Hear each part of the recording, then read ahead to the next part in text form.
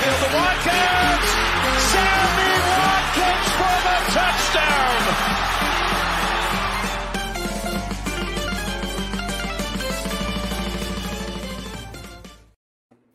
Good evening. You are listening to the Fumblerooski podcast by Power 88 and Fans Only Sports Network. I'm Adam Wright with CJ Medieros, and we have a great show planned for you guys tonight. So we have finished our we've finished the AFC portion of our previews for each division.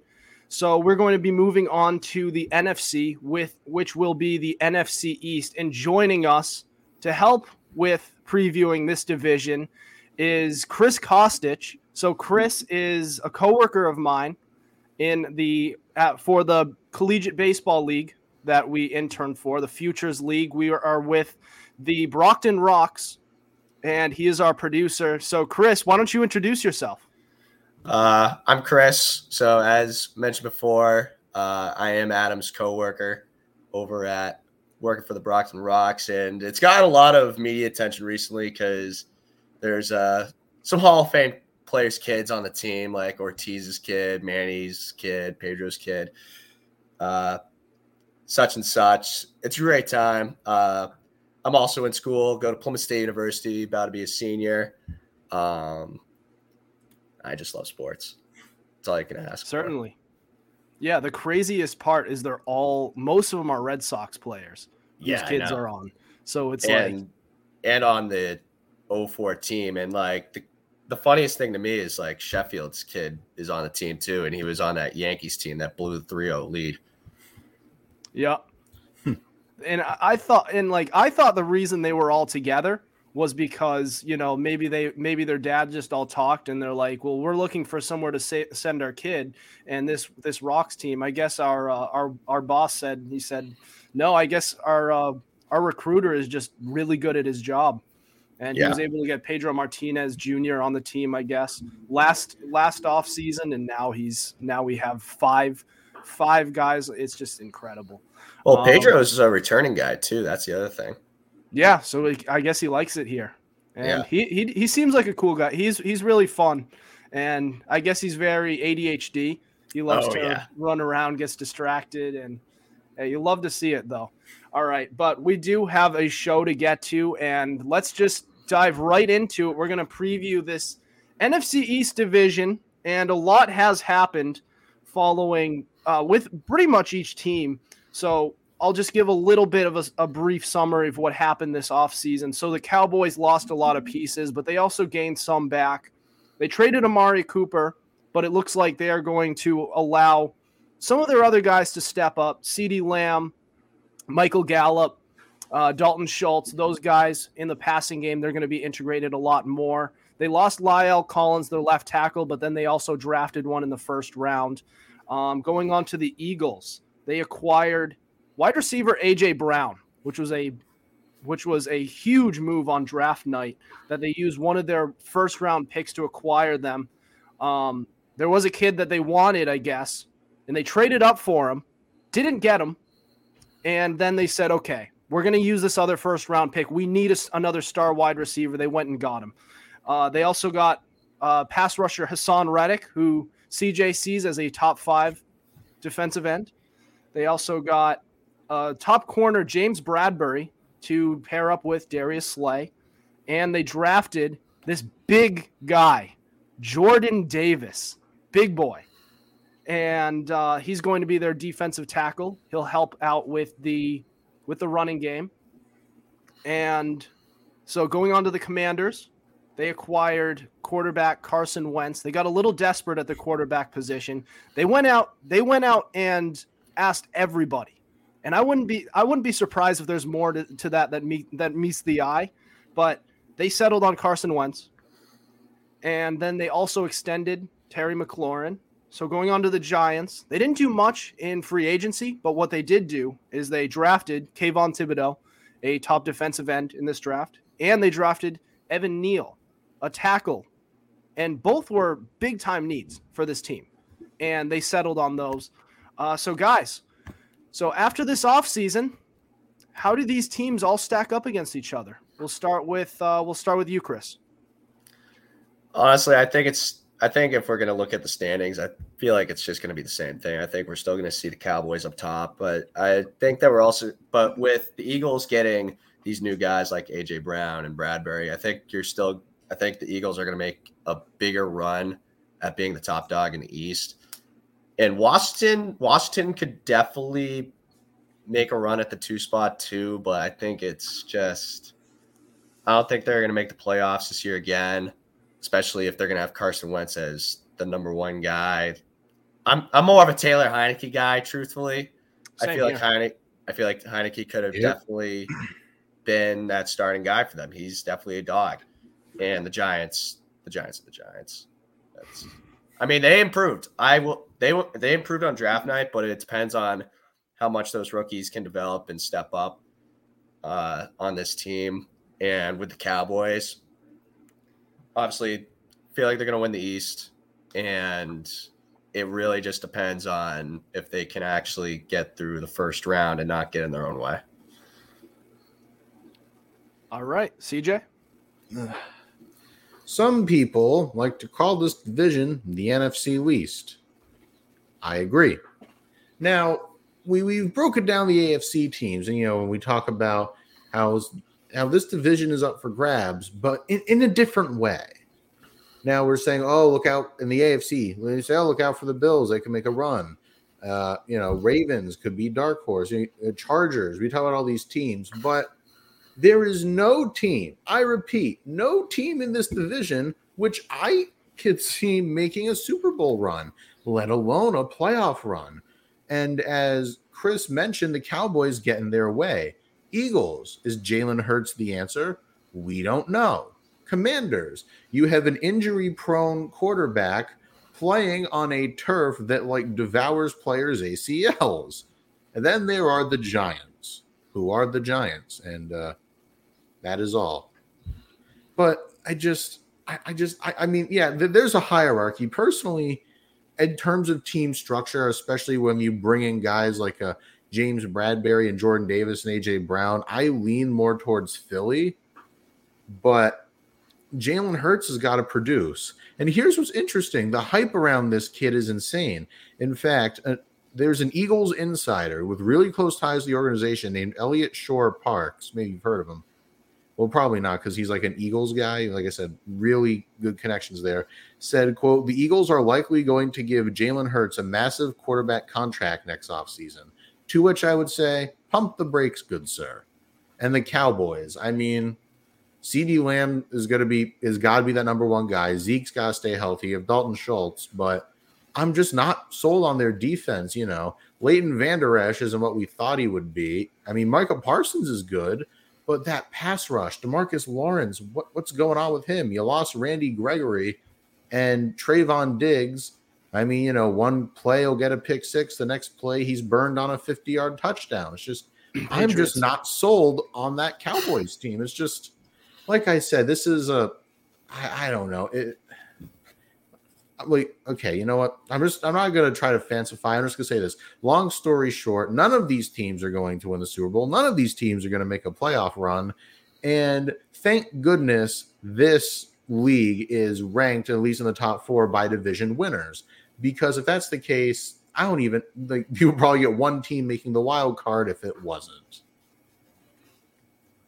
All right. So when we were previewing the AFC South a few weeks ago, we talked about that division, and I said that it's basically going to be a 2-horse race on who wins that division. I see it the same way with the NFC East. So the Eagles, they improved tremendously everywhere on the field, and it's just a matter of whether or not Jalen Hurts can play. And honestly, even if he's just okay, just serviceable, you can still make a case that he can win that division for him. And on the Cowboys side, if they just retained the roster that they had and maybe added a little bit at the draft, then I would say that team could actually potentially be, dare I say, Super Bowl caliber. And looking at the other two teams, the Redskins, excuse me. Whoa, chill out there. 2022, man. The Commanders, muscle memory. the Commanders, the Giants. The Giants, I don't mind the rest of their roster. Their team is all right, and I think their wide receiving core, if they can just stay healthy, it can be pretty good. Kadarius Toney, I really like. Darius Slayton, I really like. And Kenny Golladay, if he can get healthy again, I really like him as well. I liked him during his Lions days. I just don't trust Daniel Jones anymore. And until they find a quarterback who can replace him, who is at the very least serviceable, they're not going anywhere. They're not sniffing the playoffs. But if they get that guy eventually, I could see them being a team to beat. Looking at the Commanders, look, that's a team that has some talent on their roster. Only problem is they settled on Carson Wentz. You got so desperate. Like, you don't want to show your desperation when you're looking to trade for a player. You want to show that when you want to show those guys who are selling that you can settle on other options. If you show your desperation, the asking price is just going to go through the roof. So when you went to Houston, which you probably did, when you went to Green Bay, which you probably did, and we already know they went to Seattle, they probably said, "Look, we need a quarterback really bad." That's not what you do. That's just if they got Russell Wilson, I could see that team as a team that could really actually contend in this conference. But they can't, because now they have Carson Wentz. And as Chris mentioned before, you could make a case that Taylor Heineke can put up the same, if not better, production. So really, I see this as a two-horse race. The Cowboys lost a little bit too much, and they didn't gain anything. And the best thing that could happen with them is that they stay the same as they were last year, and that's not enough. So Eagles, I really like them. I think if Jalen Hurts can play, and if it turns out he can really play, then that team could be a Super Bowl contender. I'm not sold on it. I have to see it. But there's my prediction for the NFC East. I think the only way that Washington really makes a good run is especially if they're going to have Carson Wentz as their QB1, is if he can make better decisions. We've seen too many times, especially last season, where he just made some really boneheaded plays that ended up losing them the game. And I mean, credit to him. He made, I forget which game it was last season or who they were playing last season. He threw a pick six from his own goal line when he had two guys swarmed over him, and then ended up leading a drive back down the field to put him in a position to win the game or tie the game. I forget what the situation exactly it was, but he ended up putting them back in a situation where they could make something out of nothing. But it really just comes down to if he can actually make good decisions and better decisions to make Washington into a winning football team. And with Taylor Heineke, he's shown that he can lead this team to the playoffs. They almost knocked the Bucs out of the playoffs during the Bucs Super Bowl run.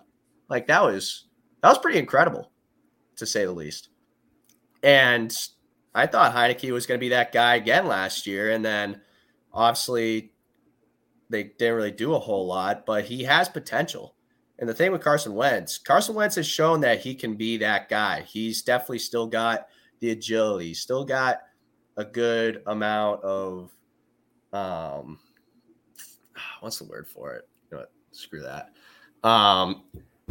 You saw how he played with the Eagles. He played at an MVP caliber. He had an MVP caliber season before tearing his ACL. I remember watching that game, and I was like, damn, that's the end of the Eagles right there, up until Nick Foles took over, obviously. But, I mean, Carson Wentz – that as Patriots fans.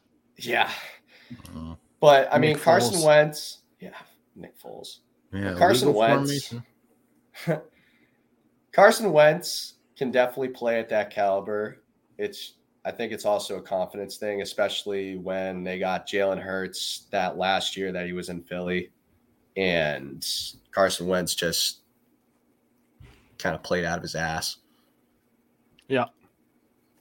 So I think, in my opinion, it just ends up being a confidence thing, and if he can make the right decisions, if he's going to be quarterback one for Washington. Yeah. It is kind of a confidence thing with him, and I was kind of like, really, that sucks for Carson Wentz, and I thought he was going to remain elite once he came back, but it appears that he's just kind of a head case, and I do feel bad for Carson Wentz because I feel like there's a chance that he played better than he's capable of in that 1 year, and it made us all, our standards for Carson Wentz went up. Even though the years since then, he's still been fine. He's been a solid quarterback. But the problem is that everybody's standards for him are so high and he can't meet that. And that's what I kind of feel bad. And especially with the way the Colts have been talking about him since he was traded away. It's like, he did play okay. And I think a big reason for that 1-4 start was first of all, that Colts team was not 100% healthy to start the year. And second of all, he's being thrown into a new offense. And after that, they did go on an 8-2 run and very nearly made the playoffs. I remember people were looking at this team. They said this Colts team could make a run. They've been pretty solid. And then it didn't work out. And the narrative returned. It's Carson Wentz can't play and they need to find a new answer at quarterback, which it's true. But he's still been all right. That's just I really do feel for Carson Wentz in that regard. Adam, let me tell you something. A lot of people will tell you that Carson Wentz, that's his potential. That won his MVP caliber season before he got hurt. I frankly disagree. And hear me out. I mean, he could perhaps do that, but let's just accept the awful truth. That season, he played up to the competition. He was playing over his head. And now, if you look at him, it's like people will tell you, oh, but the potential. Carson Wentz is the NFL equivalent of a mid-level marketing scheme because they will just dangle the potential in front of you. Hey, it could work, but alas, I do not think it will. Because, you got Terry McLaurin on the offense. You just extended him. That's great. And like who else really? Curtis Samuel, I guess. They had that one tight end whose name I forget. You lost Brandon Scherf on the O-line. Defense, you have some big names coming back from injury, but it's just in this league, we all know it's a quarterback-driven league, and I don't think Carson Wentz is it. I am fully prepared to say that 1 year with that one really good year with the Eagles, plain and simple, was an anomaly, and I don't think he'll ever be that again. And like I said, a lot of people diminish this, but I think it's interesting. The turf of FedEx Field is awful, and when you have something that literally will eat your knees, it's basically if that Lions head coach was a football field. But what about Carson Wentz's roster in 2017? That was a good roster. Are you kidding me? But you had either of them go for over 800 yards? What? Did either of them go for over 800 yards? Pretty sure. Yeah, they had Alshon Jeffrey, man. Alshon Jeffrey at one point was a really good receiver. Alshon Jeffrey, Zach Ertz, the only good year of Nelson Aguilar's career, Garrett Blount and a still elite Garrett Blount and Jay Ajayi coming out of the backfield, along with a top 5 offensive line and a scary defense. That roster was insane. You have to admit that roster was insane. Dallas Goedert too. Wait, what was that? Was he there? Yeah, I'm pretty sure Goddard was there. I think Ertz. I'm thinking of Ertz. Yeah, you had Ertz and Alshon Jeffrey. Yeah. So in 2017, Alshon Jeffrey, 789 yards. Yeah, I mean that's all well and good, but he was hurt. Nelson Aguilar, 768 yards. Oh yeah, I'm looking at it now. Oh yeah. So I mean, you could still say that's just about 800, though. I mean, if you want to round it up. Yeah, they're still good stats. I'm just saying, looking at what he's worked with since then. He worked with, the Colts wide receiver Michael Pittman and T.Y. Hilton when he wasn't as old. Oh please, Adam! You are literally always telling us. Then looking at Terry McLaurin and Curtis Samuel, I'm not saying like obviously that's 2017 was better, but it's not that much better so that his stats are going to be night and day, right? I mean, you could say the same thing about Brady. Did Edelman ever reach over 1,000 yards? Yes, he did, like 3 times. Oh, did he? Mm-hmm. Yeah. All right. Yeah. Well, and also, please keep it. Yeah, all right, you proved me wrong there. That's also Brady to Carson Brady. Wentz. I mean, he's the GOAT. And the way he kind of works is his favorite receiver is the open receiver. So he'll have a bunch of receivers who have like 600 to 700 yards, and he's also had Gronk, which does help. And Adam, I want you to realize that in the 2017 season, Carson Wentz, like I said, he only played 13 games, and he only had about 3,200 yards. So there's a very real chance he doesn't even reach 4,000. Yeah. He's only thrown for over 4,000 yards, which he had 4,039 once. So it's where's the potential? You can't even just say he's had no weapons, because he's had weapons, and look at his passing numbers. I know it wasn't. The other thing is a lot of quarterbacks, their best years, sometimes they don't even reach 4K. Mm-hmm. Yeah, look, it was. Look, the MVP candidates that year, it wasn't the best MVP class, if we're gonna, for a lack of a better term. And Tom Brady wound up winning it that year, when you could make a case that Tom Brady's had a lot better years than 2017. Even though, look, Brady was a dog 2017 though. Oh, he was great in 2017. I'm just saying I think he's had better years. 2011, he had a great year. 2012, those were low key better years. But I don't know. That's still a great year for Carson Wentz. I know a lot of people really overrate it now, because looking back, they're saying, wow, Carson Wentz was so great back then, and now look at where he was. They weren't that good of stats. They were still great stats, and he was deserving of being an MVP candidate, but I don't know, man. And he probably would have won MVP if Tom Brady didn't get hurt. His stats that season were overinflated by his touchdowns. He had 33 touchdowns and 7 picks, but he was basically doing dinks and dunks and letting his receivers just knife up field. It still counts, though, doesn't it? Carson Wentz was going to win if he didn't tear his ACL. And I don't know why. Even at that time, Brady still had better stats. From a statistical standpoint, at that time, it was still Brady.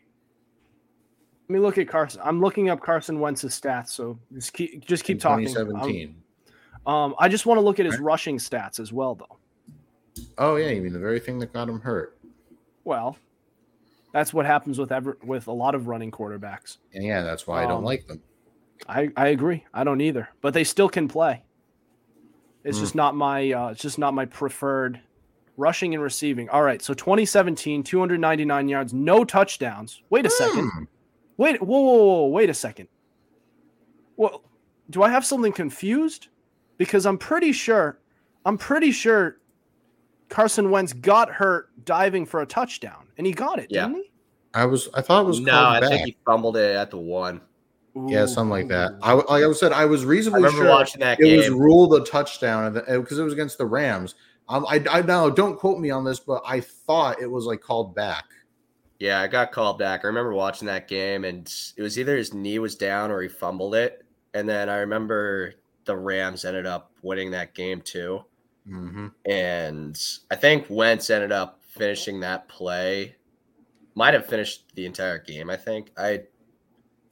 Don't quote me on that, because that was also, 4.5 years ago? A long time ago. Yeah, it feels like a long time ago. But I think he ended up finishing that drive, which ended up being 1 or 2 more plays. But I think the Rams ended up winning that game. I'm pretty sure. I thought the Rams lost that game, didn't they? I don't remember anymore. Yeah, and from my understanding, the game was already over, and then I thought it was a foolish play by. I'm just looking at looking at the season right now. So at Los Angeles Rams, yeah. So they did win. What was the score? And I'm looking for the score right now. So the Rams must have made like a comeback. They won 43-35. So maybe it was the Rams. So maybe it was the Rams were making a comeback. Yeah. And I mean, it would change the feel of the game, especially the momentum of the game, if your starting quarterback gets hurt and then Nick Foles has to jump in, even though we were yet to figure out what was going to happen with Nick Foles, what was yet to come, what many Patriots fans have nightmares about. Exactly. That's the thing about Nick Foles. Nick Foles, I knew he was a dog. I knew he needed to stay with the Eagles. Ever since he left the Eagles after that 2013 season, he played like dog with KC or whoever else he played for. KC and the Rams. KC and the Rams. And I knew he just had to go back to the Eagles. That's all he really needed to do. And he ended up having 2 more good seasons with the Eagles. Yeah, and it's so weird, too. Like, the thing is with Nick Foles, he's got like that whole backup syndrome where you don't see him for a while and then they come and take the league by storm. And then, once they starting regularly, they fall apart because you get film on them. No one really had any substantial film on Nick Foles. I mean, we've seen it happen before. Ryan Fitzpatrick. We all know the cycle. He starts, becomes good, gets paid, falls apart. Happened to, what's his name on the Packers? Matt Flynn. Yeah, that happened to that's the biggest case of it right there. Yeah, look, and this is no disrespect on Nick Foles. Played a hell of a game, but you have to admit, and it's not just him; it's with all these backups. They come in, they overperform, and then they fall apart once you get film on them. All right, we are getting a little bit off topic. I just want to go levitate right back to the NFC East real quick before we move on to Chris's guest segment. And so the NFC East, we'll go around the table. Who wins this division? Just quick answer, maybe a brief explanation, but who wins the example? Chris, go. Cowboys. There's not much of an explanation needed. I think we already talked about it before. With the Eagles, it depends on if Jalen Hurts can perform. They have the weapons. Just depends on if the quarterback play can be substantial. And I think Jalen Hurts can. It just depends on his throwing ability. And he definitely has the rushing ability to be that two-way quarterback and whatnot. But all in all, it's going to be the Cowboys. Nice. All right, CJ, go. This is hard, but I'm leaning toward Philly. I really am. Now, like Chris alluded to, it all comes down on Hurts. I don't think he's going to be a world beater. Well, if AJ Brown and Miles Sanders come back healthy, and with that rookie they drafted last season, skinny guy there. I'm sorry, I'm totally blanking on his name. Oh, Devontae Smith. But when you look at that, that's like all you need to know. And their defense is a lot better too. They just grabbed James Bradbury. He and Darius Slay are going to be scary, and you have Jordan Davis in the middle. But long story short, I think Philly just edges. Yeah, long story short, Philly just edges out Dallas. And also, I don't like Mike McCarthy as a head coach for Dallas. He's going to hinder more than he helps. All right. So my team is the Eagles. Look, Jalen Hurts was able to play fairly well with the roster that they had last year. Now they improved.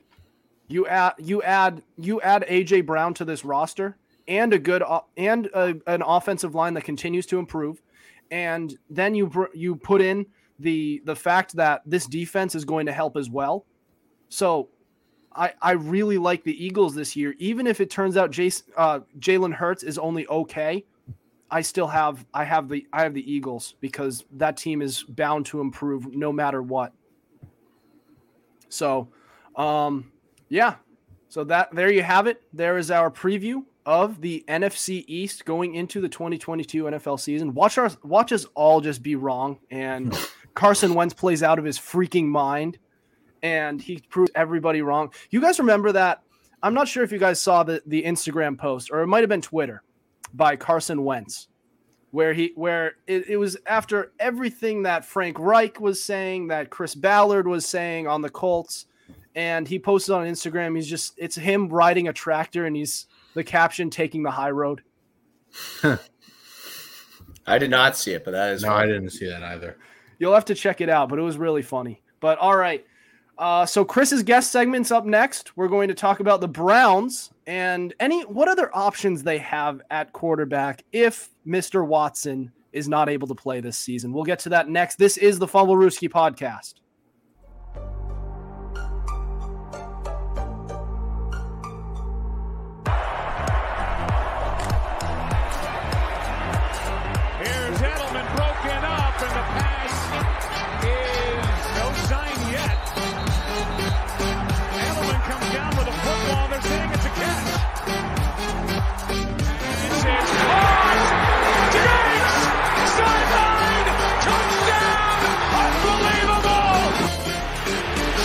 Way down the field to Watkins. Sammy Watkins for the touchdown.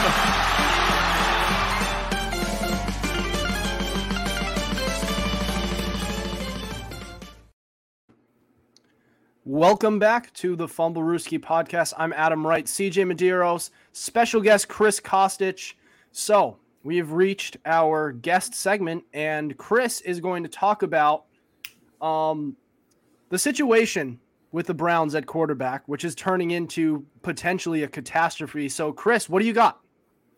Well, obviously we know Watson's situation. He's at however many sexual assault charges now or cases that are against him. He's in court right now, and they're looking at suspending him for an entire year. And seeing that Baker Mayfield pretty much doesn't want anything to do with the Browns, and he has pretty much said that he's not going to come back unless the Browns organization just pleads and begs him and gets on their freaking knees to have him back.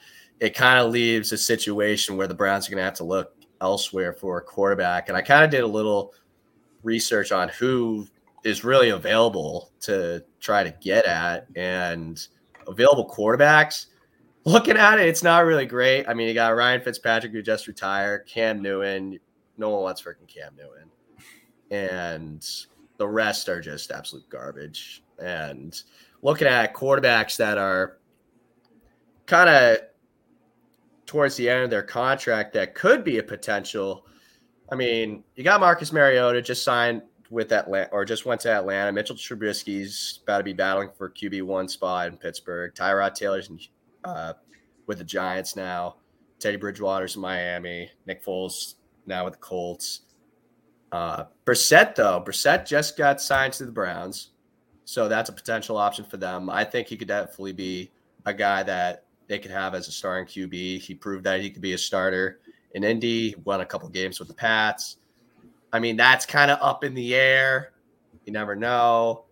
Another one I was thinking of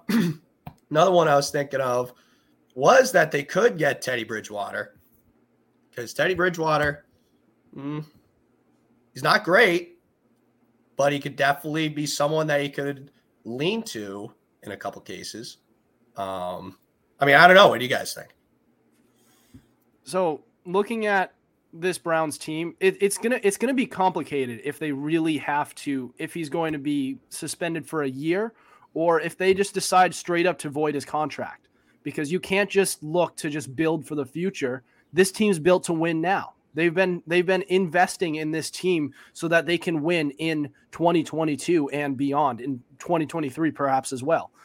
So looking at this team, like, it's going to be hard, because if they decide to void his contract, you need to find another quarterback who can help you win games. Because, like, if you're just going to look to the future, a lot of these players, their contracts are going to run out. They're going to want to be traded. They're going to be like, screw this. I'm not playing with Jacoby Brissett. Screw that. And Baker Mayfield is saying screw you as well, for obvious reasons that you can understand. But I'm not sure about options. We were talking about Taylor Heineke earlier on, and the Washington Redskins. It's a force of habit, I swear. The Commanders, they got Carson Wentz. So Taylor Heineke potentially being an option, or what they could do is trade up with whatever assets they have left to go into this draft, which is supposed to be a pretty solid quarterback draft. But The options aren't looking great. And if you might be forcing your own hand here into keeping Deshaun Watson, looking at this year as just kind of like a bridge year, and then just trying to win in 2023 with Deshaun Watson, because it's looking more and more likely that he's going to be missing time. And if it's a year, then you might have to keep him. I mean, there's not many other options, as you mentioned. The cupboard is really bare at quarterback. It's very hard to just trade for a quarterback and not have to give up significant assets that you already gave up to get the guy that you already have. So that's just my 2 cents. Yeah, Adam, you kind of took the words right out of my mouth there. Now, I'm kind of a different mind a little bit. Now, while Deshaun Roethlisberger is doing his time, I would say, why not Jacoby Brissett? Personally, I like him. I think he could totally win you at least 6 games. He could fill up an NFL roster with the amount of allegations he has. Oh, absolutely. Jeez. Or had. Mm-hmm. And those are just probably the ones we know about. I'd be surprised if he even still has a job after all of this. And what's interesting, on a side note, there is a very significant minority in the NFL that are pushing for an indefinite suspension. So, if that happens, well, the Browns are really up the creek without a paddle, to put it nicely. And but yeah, like Adam said, the cupboard's bare. Bridgewater's probably not going to want to leave Miami. You can't really get Mariota unless maybe no, I was going to say maybe you could get Geno Smith from Seattle. There's really not a lot you can do. No one wants Geno Smith though. Exactly. I don't know. My knowledge of the backups isn't really ironclad, but hey, maybe you could send a seventh rounder for Nathan Peterman. I think he would help. It's not like you need knowledge about the backups. But yeah, Adam, you pretty much put it very well. There's just not a lot of options, and honestly, just go with the in-house option. Just start prepping Jacoby Brissett. Jacoby Brissett. Yes, thanks, Adam. I would just say start prepping Jacoby Brissett now, because that's what you need. You make a do for this year, and then you come back next year. This year's kind of like that 1 year with the Pats and Cam Newton. It's a throwaway. Just call it a throwaway. Maybe Jacoby does well, maybe he doesn't, but just as far as I'm concerned, you just got to move on to next year. Bite the bullet and go with Myers. Right. If it's not indefinite and I'm sorry, Chris. If it's not indefinite and there's a defined amount of time, you stick with Deshaun Watson. You got to stick with him and then bite the bullet for the time being, because you just have too much. You just have too much going. But Chris, what were you going to say?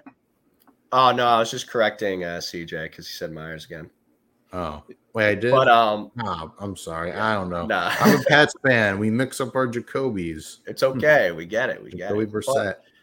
But here's the other thing is that the Browns really shot themselves in the foot, though. Because here's the thing: Baker Mayfield, he's a dog, and I will be a Baker Mayfield supporter till the end. And here's the thing: last year, he got so much hate for having a bum shoulder. I'll be right back. You guys keep talking. What do you want? What do you want Baker Mayfield to do about that? Well, I don't. He's playing on a bum shoulder. He's doing what he can, and you don't got to sell me on that. I am right there with you. And the fact that he had the fortitude to play through what I believe was a torn rotator cuff says a lot about his character, how he really wants to be the guy, and he's invested in this team.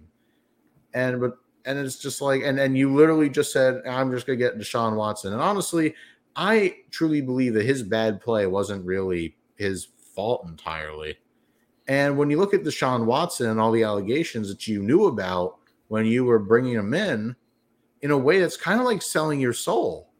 Yeah. You're like, I will take somebody who is more talented, but of really questionable character, just to win. And it's biting them. It's karma if you believe in that. Exactly. But I want Baker Mayfield to succeed. I really do. And they're already, and rumors are mounted, they're going to ship him off to Seattle, in which case I think that would be a really great addition, because you would have Baker playing with DK Metcalf, Tyler Lockett, and their emerging running back, Rashad Penny. Yeah, and that pretty much hit the head on the nail with that. That would be a really good spot for Baker Mayfield to go to. You got a lot of young guys like Baker. Baker's about to be in his 5th year in the league, and he's led the Browns to the playoffs before, led them to the AFC? Yeah, the AFC divisional round, I think. Yeah, he led them to the AFC divisional round and almost beat the Chiefs. I mean, granted, Mahomes wasn't playing for half of that game. Well, yeah, but you had who was their backup?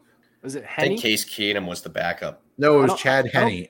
Yeah. Oh, yeah, that Chad Henne magic there that beat him. But I mean, that's just like an awful roll of the dice. I thought they were going to be back, but now Baker's shoulders decided to quit on him.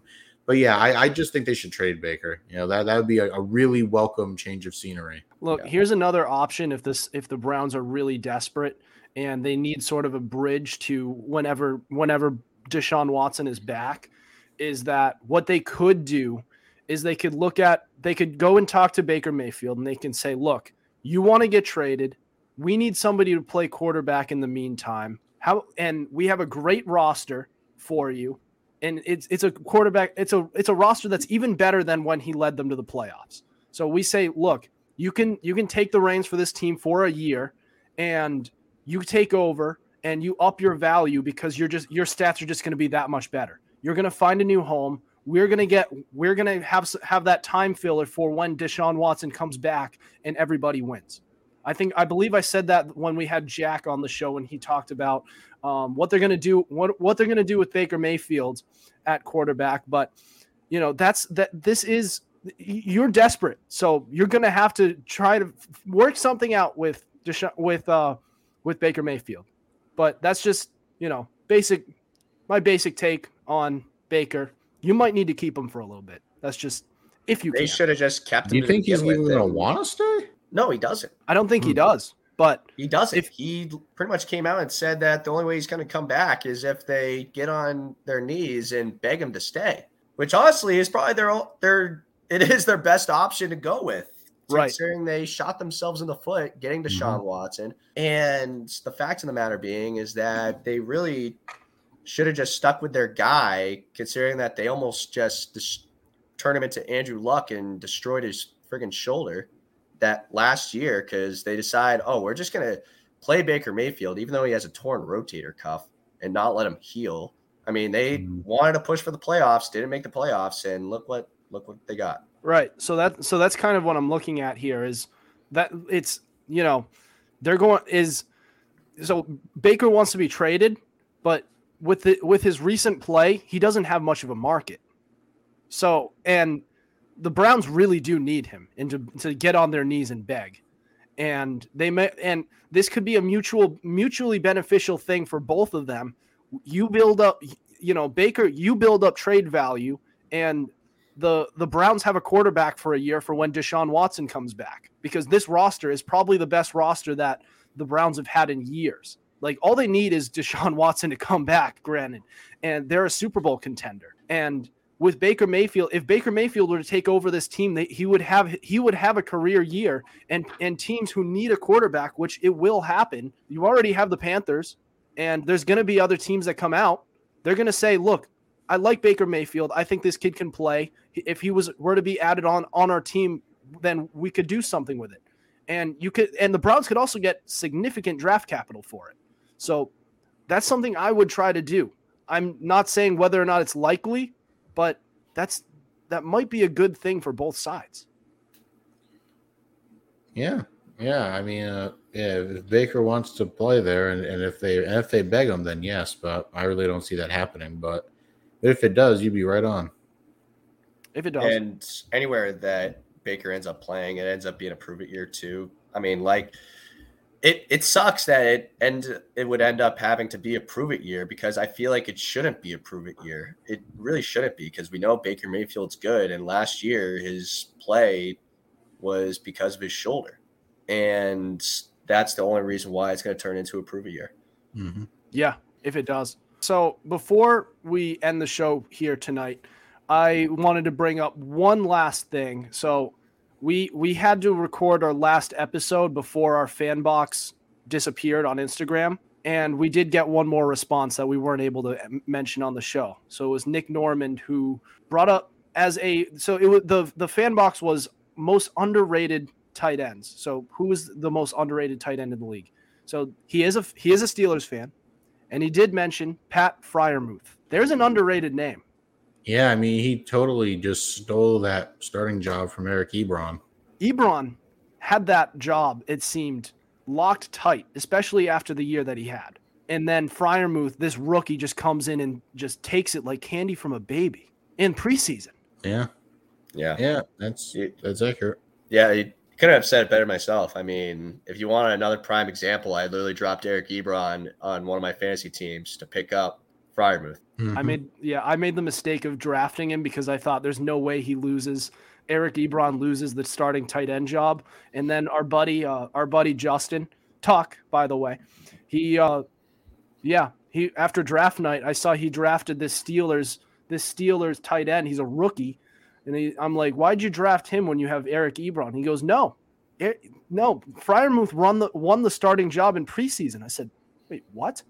Because he was, and I'm one who usually only drafts one tight end. I don't see much value in the tight end position when it comes to fantasy football. And I just take one who's like underrated, and I take him like towards the end of the draft. So I took Ebron.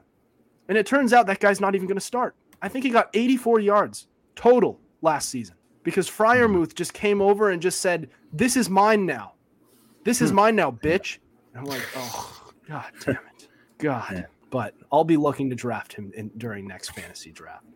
I mean, if we want to talk about more underrated tight ends, I think another tight end that we could think of that's going to be up and coming is Noah Fant. That's a good one. Yeah, someone said that last episode, I believe.